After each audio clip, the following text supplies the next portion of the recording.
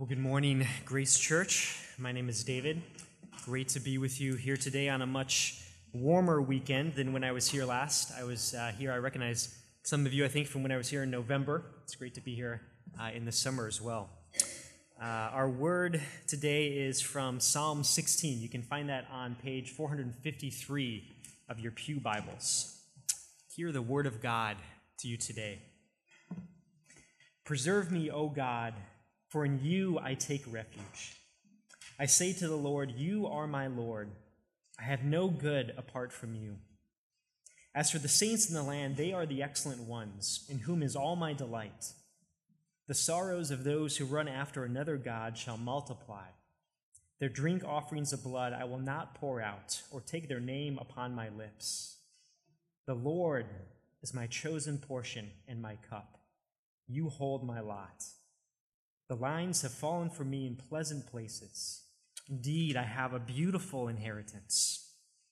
I bless the Lord who gives me counsel. In the night also my heart instructs me. I have set the Lord always before me.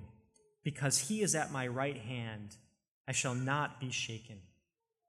Therefore my heart is glad and my whole being rejoices. My flesh also dwells secure. For you will not abandon my soul to Sheol, or let your Holy One see corruption. You make known to me the path of life. In your presence there is fullness of joy. At your right hand are pleasures forevermore. Let me pray for us again. God, thank you for your word to us today. Open our hearts that we might receive wonderful blessings from you. Do this by the power of your Spirit in us and for the sake of your Son, in whose name we pray. Amen. Have you ever noticed how so much of how you experience a situation depends on who is with you? Like, for example, a few weeks ago, my wife and I and my son, we were visiting my family outside of Chicago. And my wife and I had a wonderful night out with just the two of us. It was a nice night outside, so we decided to wander around the town a little bit and find a place with some outdoor seating, some good ambiance, and hopefully some good food. And after wandering around for a bit, we eventually settled on this Mexican restaurant. And the food was okay. It wasn't the best Mexican food that I've ever had, but it wasn't the food that made that night so enjoyable. I could have gone to the best restaurant around, but if I went by myself or with someone else, it wouldn't have been nearly as enjoyable as that meal that I shared with my wife. Because what made that night so fun was being with her, being in her presence. So much of the quality of an experience depends on in whose presence we are. A meal is made so much sweeter by sharing it with someone whom you love and who loves you in return. The psalm today is about the blessing of living in God's presence, in the presence of someone who loves you far more than you could ever even know, and who desires for you to love him in return. This psalm the entire thing is this long crescendo. Each section builds on the last as David recounts the many blessings of living in God's presence. And the song continues to rise until we get to this joyful, blasting melody of praise at the end. In your presence there is fullness of joy. At your right hand are pleasures forevermore. That last verse is the main point of the psalm and the main point of what I have to say here today. At God's right hand are pleasures forevermore. But it begins with the simple, understated notes in the first verse as David confesses that he has chosen to live a life in the presence of God. Look at verse 1 again. It says, "Preserve me, O God, for in you I take refuge. I say to the Lord, you are my Lord. I have no good apart from you." Notice what he doesn't say. He doesn't say, I have a God-shaped hole in my heart that I need you to fill. It's not that we have the foundation and we just need God to make up for what we lack. No, David says, I have no good apart from you. And this is very different from the mindset which we can be tempted to have that says, what I have because I earned it. I worked hard to afford this house or to send my kids to this school. I worked hard to get to this point in my career, and I deserve this car or this vacation. The biblical mindset is different. The biblical mindset says, everything that I have because God has given it to me. It's not that you didn't work hard to save for your family or to save for your retirement. It's that even the ability to work hard and the opportunities that were afforded to you are a gift from God. When I was younger, I had a small company for teaching music lessons, and I named it Zachar Music. Zachar is the Hebrew word for remember. And I named my company this because of a passage in Deuteronomy that warns the Israelites about this same topic exactly. So this is long before King David, before the Israelites entered the promised land, and God warns them in this way. This is what he says. It says, beware, when you enter the promised land, beware lest you say in your heart, my power and the might of my hand have gotten me this wealth. You shall remember, Zachar, you shall remember the Lord your God, for it is he who gives you the power to produce wealth.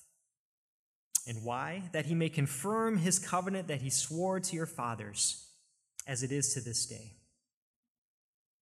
So even the ability to produce wealth is a gift from God. So the biblical mindset is not that this good that I have, I've earned for myself. The biblical mindset is all the good that I have was given to me by God out of his abundant goodness in promising to bless his people. The biblical mindset is I have no good apart from you. And therefore I will make you my refuge. I will seek to live in your presence. I named my company Zachar Music because I wanted to always remember that it is the Lord who gives the power to produce wealth. Now, I did not get wealthy from that business. The Lord did not choose to give me that power, I guess. But I can say to you today that God has always provided for all of my needs and so much more. I've always had plenty to eat, even if it was ramen. I've always had a place to live, even as I traveled across the world and moved all over the country. And he's blessed me with so much more, too. With good food, with friends and family. He's now blessed me with a caring wife and a fun-loving son. Cool walks on a summer evening. He's blessed me with so many good things. And now take this one step further. Not only has God blessed you with many good things in this life, I'm sure you can all think of some of those things, but he also forgives all your sins, redeems all your regrets, makes you to look more like him, comforts you when you're lonely, gives you peace when you feel overwhelmed, and assures you of life forever with him. If that's true of you, then let this be your prayer. Say, I say to the Lord, you are my Lord. I have no good apart from you. In the rest of the psalm, David describes some of these blessings, the good that we have from God. And first we see the blessing of community. Look at verse 3. It says, as for the saints in the land, they are the excellent ones, in whom is all my delight. When you seek to live in God's presence, you join the body of all of God's people. One of the blessings of living in God's presence is the presence also of other brothers and sisters in Christ. And I'll tell you what, every week I am blessed by the people of God. Like recently, I was encouraged by a conversation I had with someone whose boss invited him unexpectedly into his office and basically told him to quit. Not technically firing him, but basically said, hey, you should quit in so many words. It was very unexpected and incredibly stressful, I would imagine. And yet when I spoke with him later that same day, I had such a great trust that God was going to continue to provide for him. It was such an encouragement to me to see his faith. Or a couple of days ago, a friend texted me just to say that he was thinking of me and that he was praying for me. I remember, too, when I was younger and living far away from my family, and I was in a moderately bad bicycle accident. I had to have surgery and couldn't really move around much for at least a week. But a family from my church took me in and took care of me. They filled out my prescriptions, they cooked me meals, and brought it all to me laying immobile on their couch. It was such a blessing that I'll never forget to have their help in a time of need. One of the ways God desires to bless you in this life is through the love and fellowship of other brothers and sisters in Christ. I hope you've experienced that blessing of God. And I know it can be hard to build those kinds of relationships, but it's so worth it. Join a grace group. Ask the person next to you right now out for coffee. This is one of the ways that God desires to bless you. In the next verse, verse 4, contrasts those who follow God with those who run after other gods. Look at what it says. The sorrows of those who run after another god shall multiply. This is the exact opposite of verse 2. Instead of confessing, I have no good apart from you, they look outside of God for happiness. And as a result, instead of God multiplying his goodness towards them, their sorrow is multiplied. This language is meant to remind us of Genesis 3, the fall of man. Part of the curse that we read about there in Genesis 3 is that our sorrow is multiplied. We have no good apart from God, and as Adam and Eve are cast from God's presence, their sorrow is multiplied. And this verse here says that those who run after other gods, their sorrow only continues to multiply. And we've all experienced this. You can run after the God of success, but living in that God's presence only multiplies anxiety. Leaves you feeling like an imposter, and maybe even leaves behind a trail of broken relationships, sacrifice on the altar of success as you put your job above your friends and family. We can run after the god of materialism, thinking that new car or that shopping spree will make us happy. But it just fades to emptiness.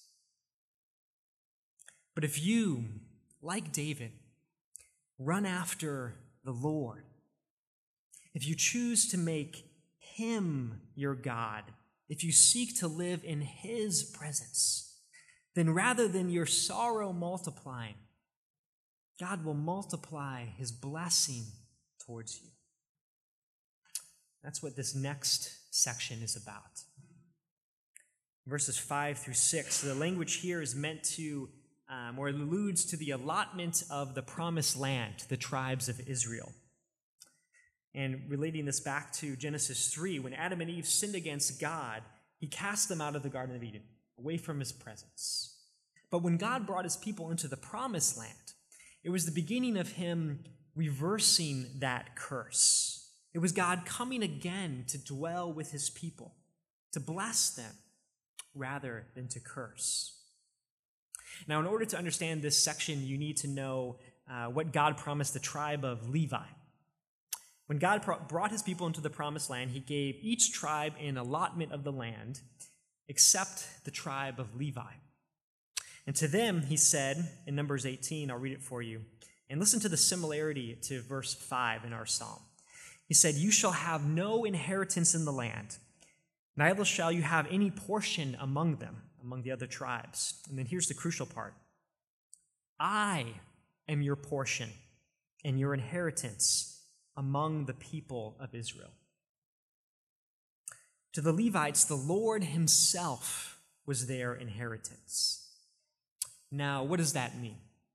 Well, he explains it a couple of verses later. This is what he says. "For the tithe of the people of Israel, which they present as a contribution to the Lord, I have given to the Levites for an inheritance." So the Lord was the Levites' inheritance meant that instead of providing for them by giving them an allotment of the land to farm, like he did for all the other tribes, he provided for the Levites by giving them the tithe of the people. So the wine, the fruit, the animals, the oil that all the other tribes brought as a tithe to the Lord, God gave to the Levites as an inheritance.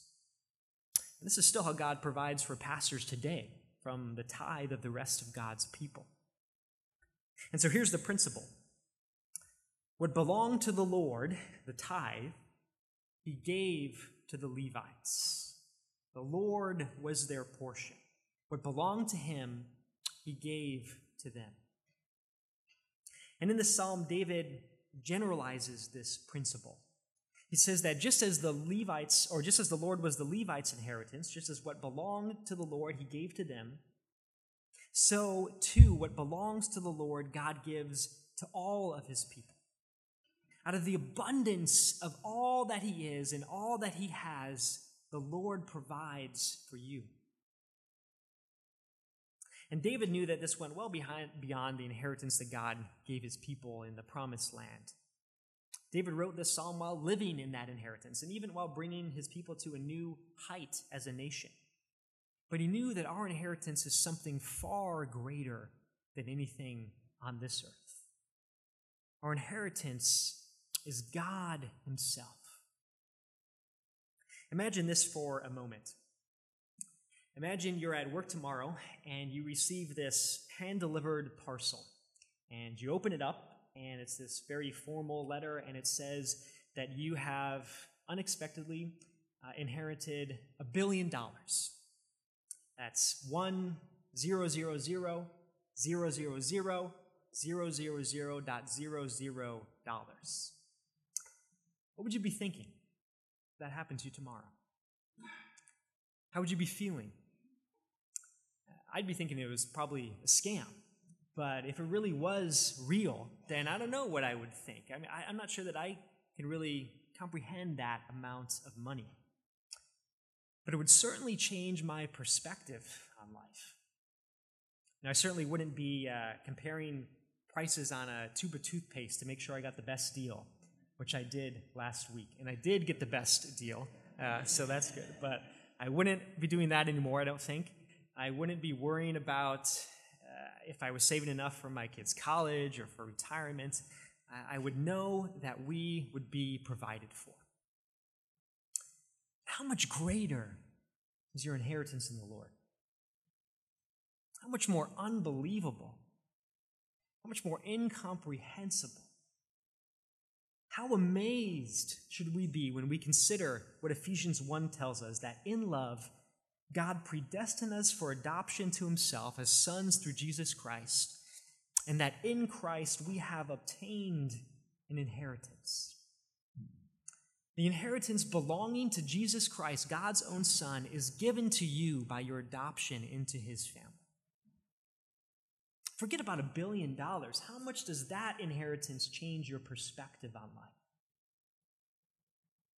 How much peace does it give you when you know that God sees you and will provide for all of your needs? How much does it still your heart to know that God delights to bless you as his beloved son or daughter? In the midst of doubt or uncertainty, how much reassurance does it bring you to know, to contemplate the future that you have with him? How much joy and awe does it bring you when you consider being in his presence, blanketed in his glory and love for all eternity? And how much does it cause you to overflow with praise as you wonder at why God would choose you? That's what David does now in the next verse. He blesses the Lord.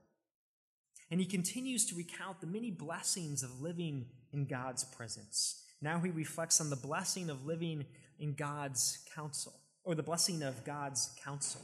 Look at verse 7. It says, I bless the Lord who gives me counsel. In the night also my heart instructs me. I remember when I first felt God's call for me to be a pastor. I was in college, and at the time I was a classical guitar performance major. But at the end of my first year in college, I felt surprisingly unfulfilled. And as I prayed about it and as I talked about it with others, I realized that one of the things I really missed was spending more time serving in the church. And over the course of that summer, God gave me counsel. And I came to see that he was calling me to change my trajectory from classical guitarist to a pastor. And it took some time, but in the years that followed, he gradually gave me more and more confidence in that decision and more peace in his counsel, in following his advice, and following his wisdom. And when I reflect on those years, I can't help but bless the Lord who gave me counsel. I sought his wisdom, and he answered. I wonder if you've ever experienced that. Maybe you've experienced the kind of heart-searching that keeps you up at night, like David describes, as you sought God's will for your career, or for how to speak with your daughter who's wandered from the faith. Maybe you sought God's counsel for how to talk with your kids, or about something that they heard at school. As the Lord gives you counsel, whether through Scripture or through conversations with others or just by directing your steps, bless him for that. Even right now, if God's reminding you of something, of a way that he gave you wisdom, in your heart right now, say, I bless the Lord who gives me counsel. In this section, David also blesses God for the strength that he gives him. Look at verse 8. It says, I've set the Lord always before me. Because he is at my right hand, I shall not be shaken. This imagery of God's right hand is often used for God's activity in battle. It's likely at least part of what David has in mind here. He's recalling the times that God was with him in battle to bring him victory over his enemies. And the same God who was with David when his life was in danger is with you when your marriage is on the rocks.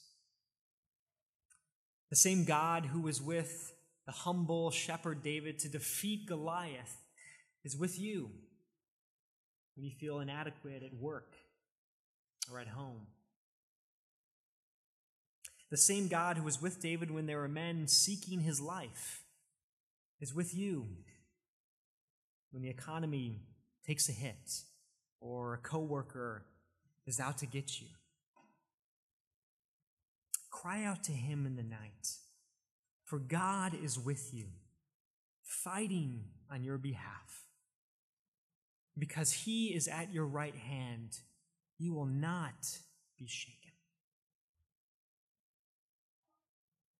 In the last three verses, this psalm rises to its climax. Not only does God bless you with community, with an incomprehensible, indescribable inheritance, not only does he bless you with counsel and strength, he blesses you even in death. Look at verse 9. Therefore my heart is glad, and my whole being rejoices. My flesh also dwells secure. For you will not abandon my soul to Sheol, or let your Holy One see corruption. You make known to me the path of life. In your presence there is fullness of joy. At your right hand are pleasures forevermore. About a month ago, a friend of mine from Philadelphia called me and said that he just got word that one of our friends had unexpectedly died, just 54 years old, and leaving behind his wife and 2 kids. A couple weeks ago was also the anniversary of the death of 2 of my grandparents. And as I reflect on those deaths, it saddened me. But as I mourn, I do so with great hope, because I trust that those who have made the Lord their God, he will not abandon, or he has not abandoned to Sheol, but has brought them safely into his presence. On the anniversary of his mom's death, my dad, my grandmother, on the anniversary of her death, my dad said to me, I'm very comfortable that it was their time and that they were ready. He said, I hope to see them again soon. Now, you and I can have wonderful joy in God's presence today. But as great as the joy that we have now, it's only the joy as an exile, living as seeking refuge in God. It's just a taste of what my grandfather is right now experiencing as he is at home with the Lord. His pain in old age has turned to pleasures forevermore in the face of God. And that same future awaits you too, if you trust in him. If you cling to him, God's presence will lead you safely even through death itself.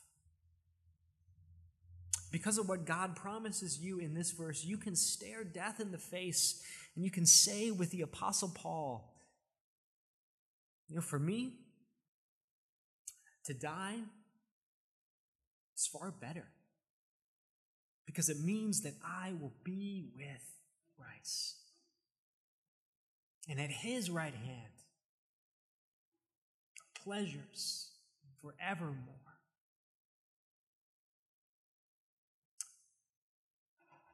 But none of these blessings, community, inheritance, counsel, strength, life and death, none of these blessings are anything that we deserve.